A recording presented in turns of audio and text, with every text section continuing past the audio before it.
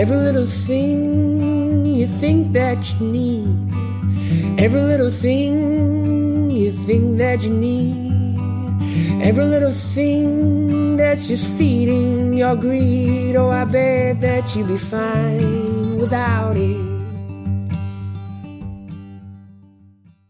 Hello, everybody. Welcome to the Minimalist Podcast, where we discuss what it means to live a meaningful life with less. My name is Joshua Fields Milburn. And I'm Ryan Nicodemus, and together we are the Minimalists. Because optimal health is real wealth, Ryan. Amen.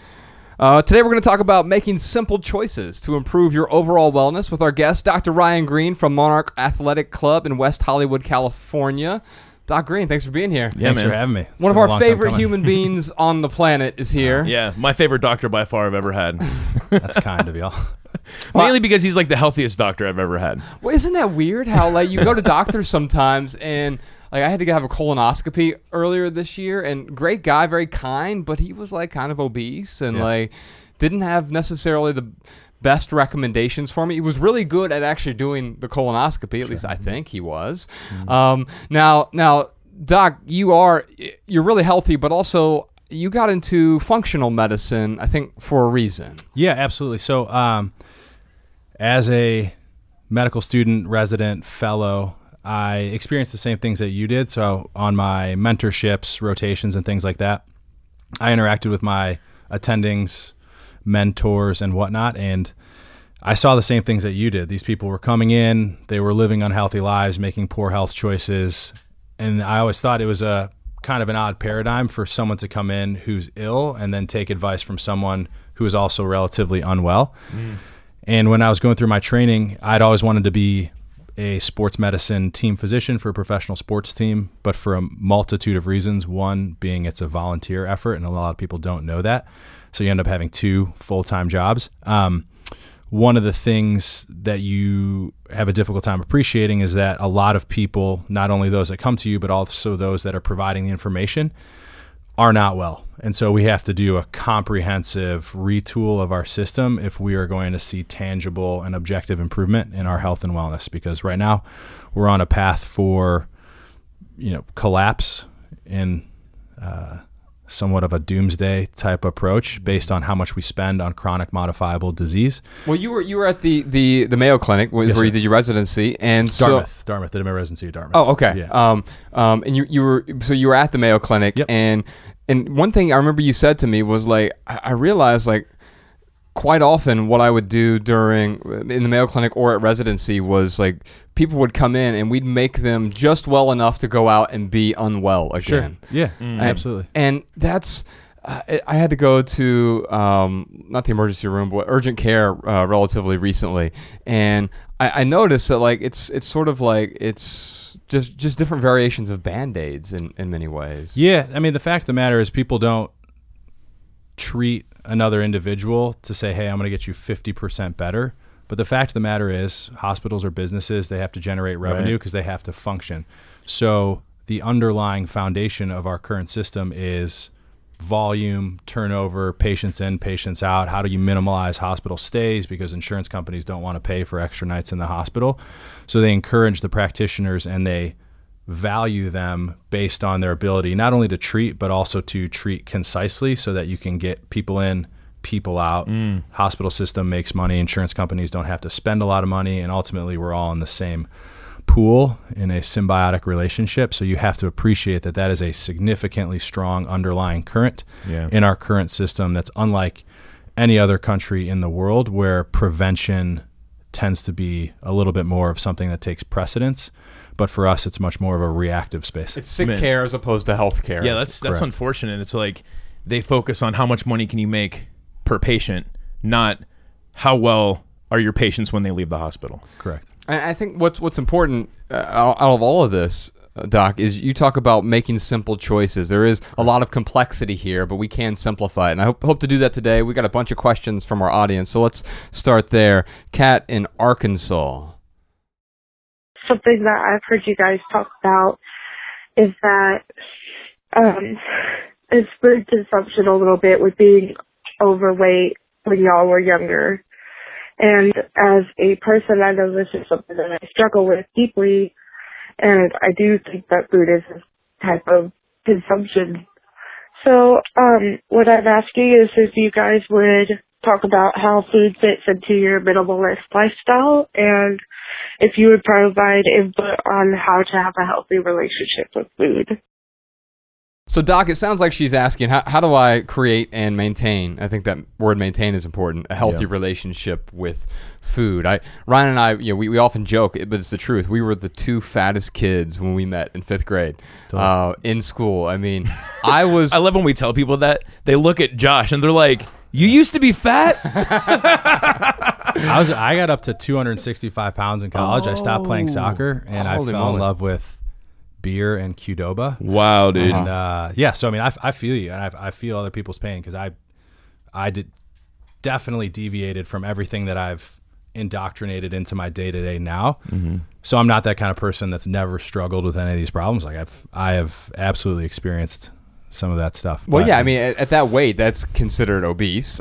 I was obese. Ryan was obese. So we all three of us have struggled with that at some point. You were less radical than me, and I really appreciate that about you. You actually remind me a lot of my wife, where you take a more balanced approach. So I'd love to hear about you, about establishing and maintaining a healthy relationship with food. Sure. Yeah, absolutely. It's tough. What people may or may not realize, but at the end of the day, it is true. From the earliest memories that we have, we're inundated with information about eating foods that are essentially addictive, that are sugar laden. So we develop these patterns at a young age that are difficult to deviate from. Yeah. That being said, you don't have to deprive yourself of things that bring you joy. Right. You got to live a little. Yeah. And the next, component of that is there are many healthy things that taste great. Food should not be a punishment by any means. Ultimately, it will require a little bit of dedication and time on the individual's end to say, hey, how can I develop that relationship through cooking myself or making the healthy choices, and say, hey, it's easy to go Postmates something quickly that's relatively unhealthy, or I could take the time to prepare, or I could choose something that's a little bit more costly but ultimately a little bit healthier, because in the long run, there's data that shows an individual who's overweight with diabetes will spend anywhere from $8,000 to $15,000 more per year on health-related cost. Wow. So I try to tell people and patients, here's the deal. Whether it's shopping at Whole Foods or choosing a healthier to-go option, on the back end, you're saving yourself time, money, lost productivity in work, or never looked at it that way. Connection with another individual, because you're making a healthier choice. Yeah, because you can eat McDonald's. You could spend $5 a day and eat 5 double cheeseburgers. Correct. And you'll sustain yourself and live, but at what cost? I mean, you're going to end up spending a lot more. And a weird thing about that is, like, you mentioned, like, some of these things might bring you joy, but I find, like, when I was really just morbidly obese, I wasn't actually getting the joy that I thought I was. I was getting momentary, sort of ephemeral, gustatory pleasure. Sure. I was actually in the break room the other day here, and I saw this guy who was certainly overweight, and he had a whole pizza in front of him, and he's just watching his phone, like, mindlessly shoving pizza. And I totally get it, because that was I was me. there. Sure. I was totally there. But wasn't enjoying it at all. In fact, he didn't look depressed. He kind of looked defeated. Like, wow, this is... And it didn't look like he was nourishing himself. It's just like... You're programming yourself to, I have to just put this in. And I think the key is not to just say, well, I'm not going to have any of that. It's, what am I going to replace this with? Whether it's organic fruits and vegetables, having a big salad for lunch, or grass-fed, grass-finished meat, and finding alternatives to replace that. I mean, essentially that junk food with. Yeah, it's so true. And you talked about the commitment that it takes to start eating healthy. I'll 100%. Tell you. Like so last year when you told me I was like on the verge of having type 2 diabetes, like I had to cut out a ton of sugar. I had to cut out a ton of just really bad carbs. Sure. And I mean, that was hard for two reasons. Like, A, I was addicted, but B, I grew up victimizing victimizing fat, not the sugar. Yeah. And it's taken me the last 5 or 6 years to really understand that is the the FDA with sugar lobbyists that are telling us, like, oh, fat's bad, you need to eat our low fat stuff, which just ends up being high in sugar. But those first 2 weeks, even the first month, like, we were in Australia And like, dude, I would get hangry. And I mean like hangry in the true sense of like pissed off, don't talk to me. Like my blood sugar's low, and it'd be easy to like grab, something quick and something convenient. But I mean, there was, a month of discomfort I had to go through before my body started to not crave those sugars and breads. It's an addiction. It's literally an addiction. Yeah. You were feeling withdrawal from years of a certain behavior. And anyone who's successful at anything in life will appreciate that it takes time and dedication to develop the appropriate practices to be successful in anything. Very rarely are people superstars from the first attempt at anything. And it's the same thing with food. So if you've struggled with it, just appreciate it's going to take time to develop those habits, number one. Number two, having a support system of people that are going to hold you accountable is very beneficial. And then just from a food perspective, and I'm not the first person to say this, I think Michael Pollan was, eat real food. If it's in a package, it's probably been processed. So try to choose things that are local, organic when you can, sustainably grown. I mean, we're in California, so we have more farmers markets, I think, per capita than anywhere in the United States. Yeah. So you have the ability to obtain those items. You just have to take time. You have to plan a little bit. And even if you can't, for whatever reason, there are still numerous options that you can, patronize that will allow you to eat those healthy items. A little bit more expensive, certainly, but at the end of the day, it's understanding your long-term longevity, as well as what you're actually the absolute value of what you'll spend on healthcare will be minimized because you are making those healthy choices on the front end. You'll pay for it now or you'll pay for it later. 100%. Yeah. Hey, so just real quick, Kat, I just want to kind of reframe this for you. Don't eat out of convenience. Like that's a problem. If you're struggling with, your diet and being overweight, don't eat out of convenience. That's going to hurt you in the long run. The other thing I want to encourage you to do also, Kat, is what Dr. Ryan was saying. Like go out and get good foods and bring them into the house. If you're bringing in sugary foods, I'm just going to, because this is what I do. I'll get like, some kind of treat. And I'm like, I'll just have a couple bites a day or a little piece a day, and then it's gone by the end of the day. Eat the whole jar of peanut butter. Right, exactly, or it's gone by the next day. So make sure you're bringing in healthy foods to your house. I mean, the more healthy options you have, the less unhealthy options you have, you're going to have a healthier diet for sure. Kat, I'm going to send you a copy of our book, Minimalism, because in there we talk about the 5 foundational values in life, and one of those is health. In fact, it's the first one, because if you don't have your health, you really don't have anything. The richest man in the world who is unhealthy. What is the Confucius said? The healthy man wants 10,000 things. The unhealthy man wants one. And I really feel that way about our health. And Ryan and I wrote about some principles with respect to health that I think will really help you out. And also I think you'll find value in the rest of this episode as well. Sean, if you could reach out to Kat, send her a copy of Minimalism, Live a Meaningful Life. If you like our podcast, you'll like the audiobook version of that. Or if you want the book or the ebook, we're happy to send those to you as well. Ryan, what time is it? You know what time it is. It is time for our lightning round, where we answer questions from social media. Indeed we do. We're at The Minimalists on Facebook, Instagram, and Twitter. And Dr. Ryan Green is at Dr. _Green_D_O. D-O. There we go. Well, if you can't remember that, we'll put a link to it in the show notes Just as well. search Ryan Green, you'll find it. Yeah, we'll put a link to that so you can definitely find it in the show notes. What's our first question, Ryan? Our first question is from Matthew. What unintuitive small lifestyle changes make the biggest impact on overall health? So I'm going to give you a pithy answer here. By the way, Doc Green, what we try to do is we try to give some short answers that are tweetable and retweetable, but we can just ramble on a little bit too. Yeah, Sean will fix it up in post and make it real nice and pretty. Yeah, he takes all of our answers, makes them real pretty, puts them in the show notes, and then Jessica puts them at minimalmaxims.com as well. My short answer is granular changes produce grandiose results. I think too often we try to make a 180-degree pivot overnight. I'm going to change everything. I'll throw it all out. I'm going vegan. I'm going carnivore. I'm going blah, blah, whatever. And it's like, well, no, you can make a 5-degree pivot and you're a totally different destination a year from now. Yeah. 100%. For me, circadian rhythms are huge. For people that don't know, it's essentially how your body works. It's based on light and dark. For thousands of years, we operated based on what you could do when there was visible light and then not visible light, and the body has adapted appropriately. So just doing the same thing every day, developing those patterns that you know that you can repeat, whether it's hydration, exercise, when you're eating, when you're sleeping, those are all simple changes that you don't have to pay money for someone to allow you to adopt.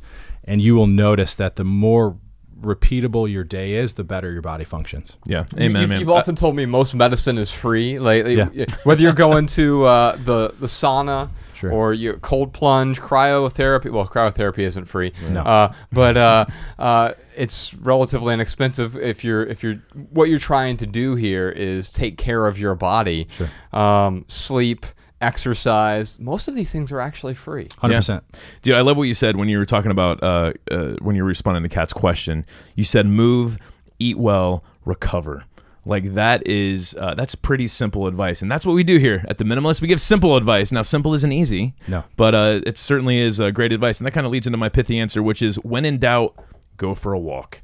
I mean, if you're sitting around, you're like, oh, what should I be doing? Should I be doing crunches? Should I go to the gym? Like, just get up and go for a walk. I mean, you've got to move. That's what's going to help you. Yeah, I exercise every day, but it generally means I walk about 8 miles a day, and then I'll do some push-ups, some pull-ups, and some squats, and that's enough for me. All right, our next question is from Grant. What is the optimal amount of time a person should work out each week? Well, my short answer is what's optimal for one man is suboptimal for another. And so like Doc Green and I work out differently for sure. I just said I do push-ups, pull-ups, squats. He's like doing CrossFit and like you're doing all kinds of things. So I've been to the gym with him a few times. It's hard to keep up. Yeah, I think it's about moving every day though, right? 100%. I'll give you the textbook definition. American Heart Association says 150 minutes of moderate to high intensity activity per week. So it's 30 minutes a day, 5 days a week, basically. Of moderate to high intensity. So you got to sweat. It's great for your body. 80% of Americans do not achieve that minimum activity guideline. So you don't have to do SoulCycle. You don't have to do CrossFit, anything like that. But you got to do something that elevates your heart rate to the point that it stresses your body. So fitness is literally activity beyond your normal day-to-day. Don't care what it is. Everyone's is different, but you have to find that point where you're breathless, where you're sweating, and try to get 30 minutes a day, 5 or 6 days a week, and you will notice your body performs much better. My pithy answer is don't forsake quality for quantity. So what I mean by that is, and correct me if I'm wrong here, man, like for me, if I'm thinking I'm someone who doesn't exercise at all, and then I hear exercise 5 days a week for 30 minutes, high intensity, I will never just jump into that. Yeah. So, for someone who's at level 0 right now, it's like, don't worry about how many times you're exercising per week, but just get out there and start moving, start doing something. Like even if you're doing it only 2 days a week, that's better than no days a week. Sure. Yeah. Everyone has to start somewhere. Ultimately, we have a threshold that we would love everyone to achieve, but you're right. You have to start somewhere, and walking versus sitting, hiking versus, just whatever you're doing day to day ultimately will improve your overall function. Well, and I think it ultimately, like when you start to incorporate these healthy habits with exercise, like you eventually will start to build on top of it. Like I find myself now where I'll get up and do the Peloton, and then I'll go to the gym later in the afternoon. So sometimes I'll get two workouts in a day, but I certainly didn't start there. Sure. Yeah, health begets greater health. Amen. All right. Our question next is from Nikki.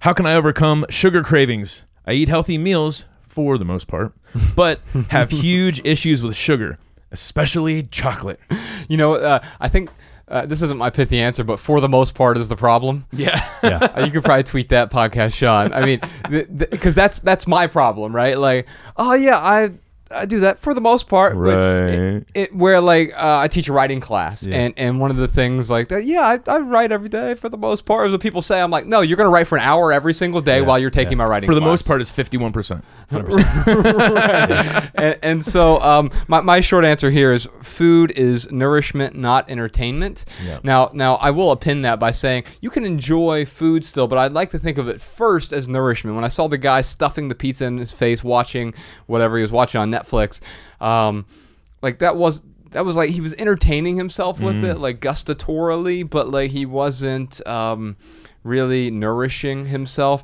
And I want to look at food first as, is this nourishing my body, my day, my mind? And then you can find ways to enjoy it. Now, I find usually the meals I enjoy most are the meals that I share with other people. 100%. Yeah, absolutely. It's funny. I used to use that food as entertainment as an excuse to eat unhealthy. Like for me, when I was vegan for a year on a bet and won the bet, by the way, Nice. Josh still owes me $1. I found out Oreos were vegan. So like Oreo does this amazing marketing tactic where they're like, try our mint Oreos, try our special limited edition candy cane Christmas Oreos. And I would always be like, oh, here's like something that's kind of cool and entertaining, and it's only around this certain time of year, so I got to buy it and eat it. And I fell into that trap of, yes, using entertainment as an excuse. So can a meal be entertaining? Yeah, I think there are certainly meals that can be some amazing experiences. But yeah, you're right, Josh. It's usually the company that you're enjoying with the meal. It's not the food itself. But we do fall into that trap of looking at, oh, well, that's only around for a certain limited time. That looks like it'll be, a good meal experience. And then we use that as an excuse to eat unhealthy. Doc Green, you help out with the menu over at Takaya. I do. And you're not just pouring sugar into a bunch of things to make it taste good. Heavens no. Here's the thing. Food tastes good because there's fat in it. If you eliminate the natural fats that are in many different foods, it's not going to taste well. And that's where we did ourselves a disservice, like you mentioned previously. We vilified fat, supplemented with sugar, and now we are where we are. With regards to the viewer's question, chocolate has a lot of health benefits, but it's the type of chocolate. So don't feel bad about chocolate consumption. There's a lot of people out there. It's a weakness. Just make sure you're looking for something that has 71% or greater cacao. It's a darker chocolate. It's a little bit bitter. Takes some getting used to, but ultimately you can pacify that chocolate craving and still do yourself a positive benefit. My favorite brand, I think it's probably Ryan's too, is called Fruition. Now, if you could put a link to the 100% bars, you don't have to do 100%. They have probably a 72%. It's really high quality. You can get it on Amazon now for about $10 a bar. Yeah, it's expensive too. You just need like one square after a meal, and it is amazing. Yeah, there's this 100% that Trader Joe's has called, I think it's Montezuma. And that chocolate, it's 100%. It has some cocoa nibs in there, so it's almost like a healthy like crunch bar. It took me forever to get. Actually, it wasn't forever. It took me a couple weeks to get used to. But like now, I look forward to that 100% dark chocolate. And every time I have something that, let's say, it's like 60 or 70%, it gets super, super sweet to me now. So your body does adjust. So Nikki, get darker chocolate for your chocolate cravings. Your body will definitely adjust to it. My pithy answer is this: if you want to quit something, stop surrounding yourself with it.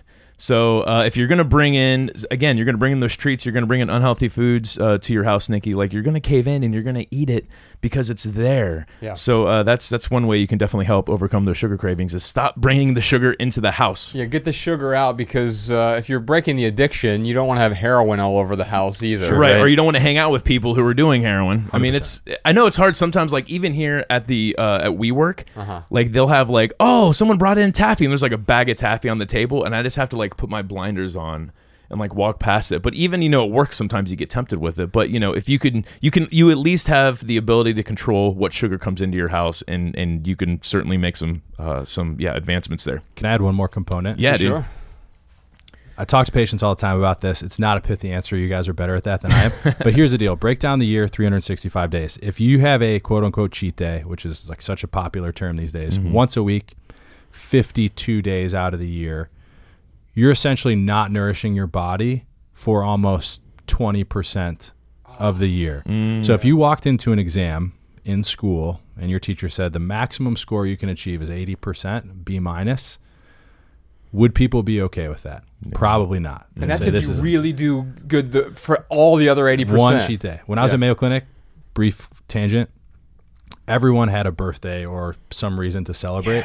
And it's not Mayo Clinic's fault, but in the break room, there's always cake, there's always punch from 9 a.m. till, whenever it was gone. And you walk through there and you're like, you know what, I can have a little square, a little corner. And you end up doing that 3 or 4 days a week. And then before you know it, like, why can't I achieve this goal? And you're like, well, you're undermining yourself and you don't even appreciate it. Yeah. It reminds me of the Jocko Willink quote. Like, if you go and you're like, do you want the cake or the pie? And you're like, well, there's the third option.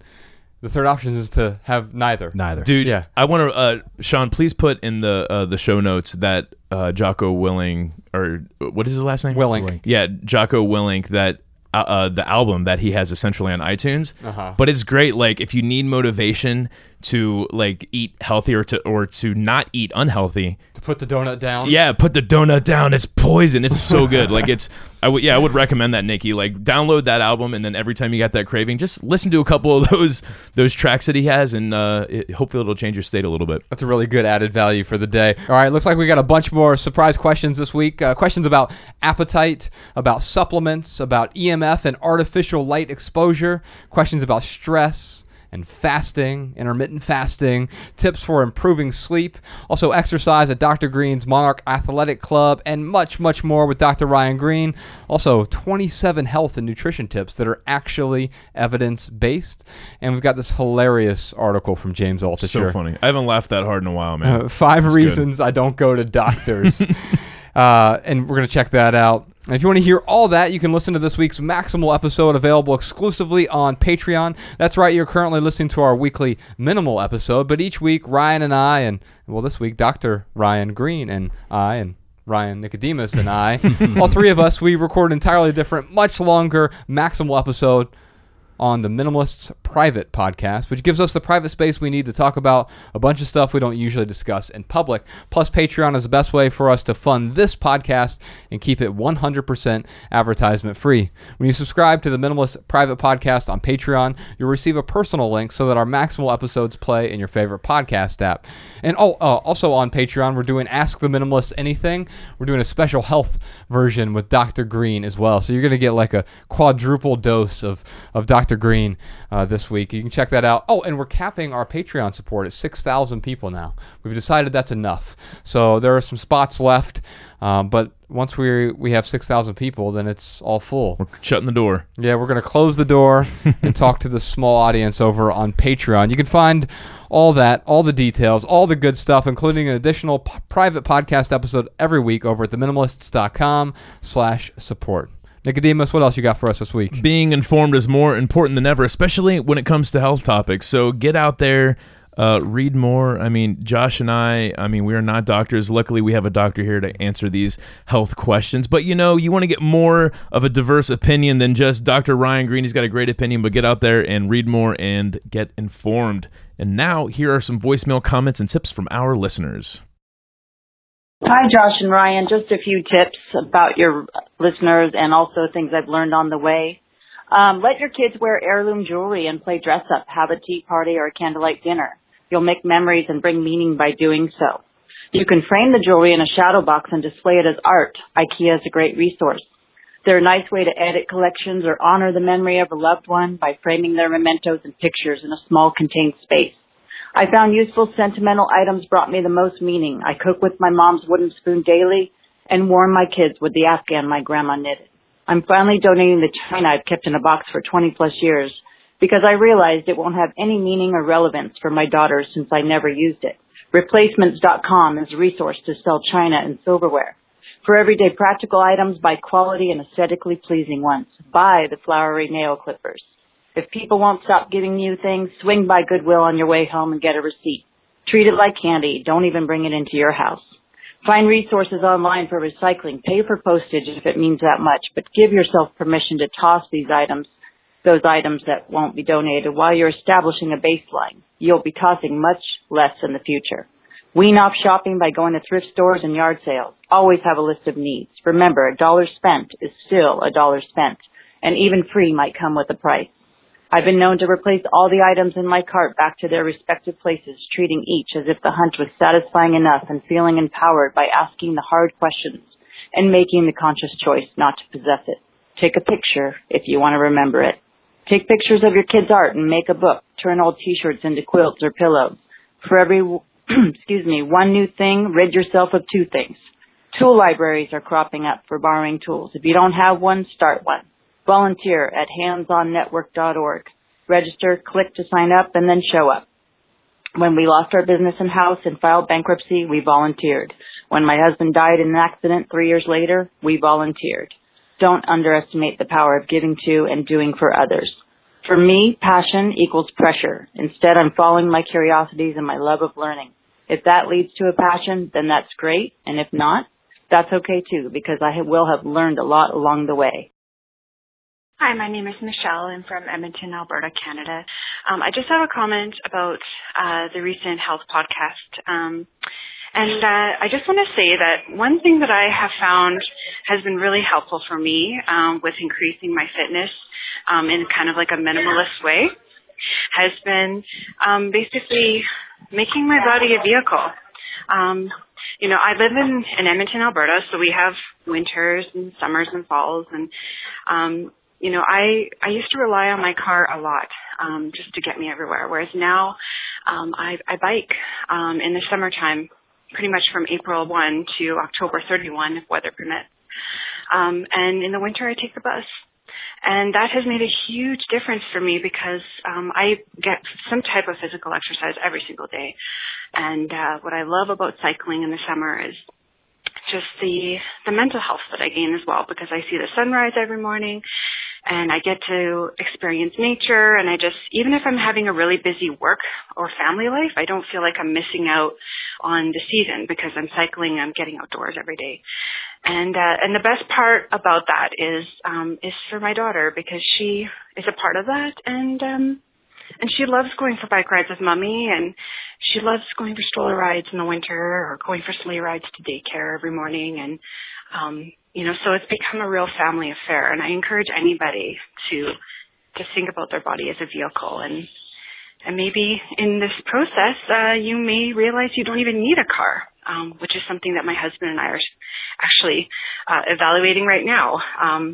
We're actually seriously considering not even owning a car anymore. So that's what I recommend for everyone to think about. Thank you.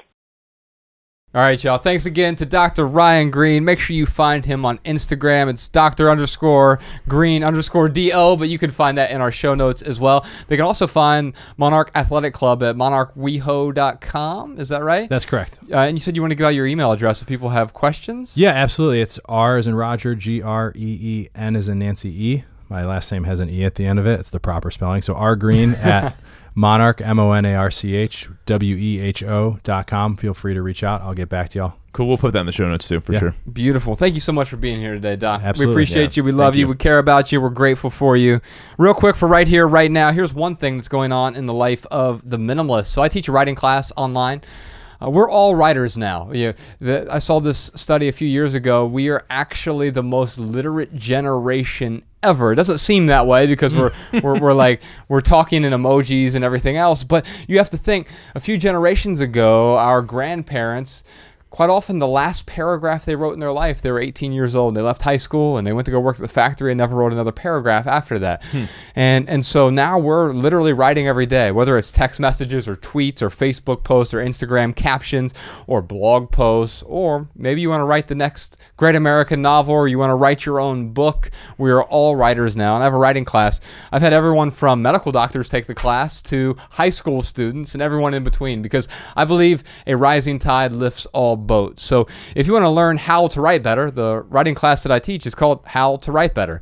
And you can find out more about that at howtowritebetter.org. It is a 4-week class where I help you learn the sort of fundamentals and the habits of how to write better. And if you have a question, comment, or minimalism tip for our podcast, leave us a voicemail. 406-219-7839, or send a voice memo to podcast@theminimalists.com. You can comment on this episode at youtube.com/theminimalists. If you want our show notes in your inbox, sign up for our email list over at theminimalists.com, and you'll also receive our Simple Sunday emails each week.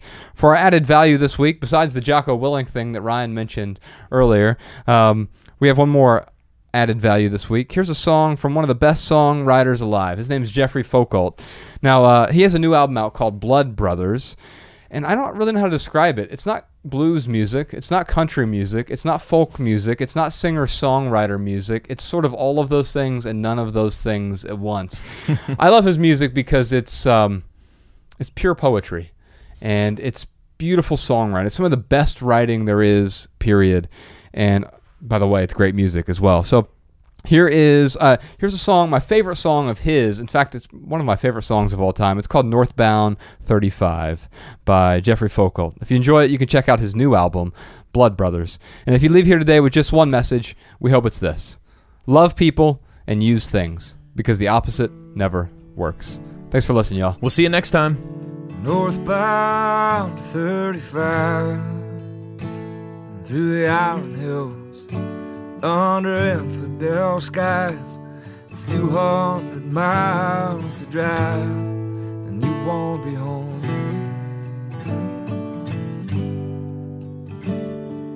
And I saw an northbound train on the overpass in the driving rain.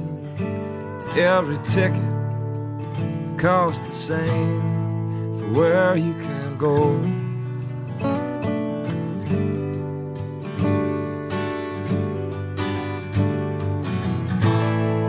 Mustang horses,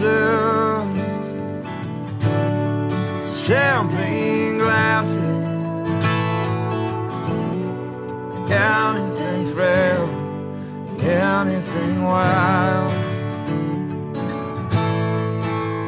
It's the price of living motion. What's beautiful is broken, and grace is just a measure of a fall.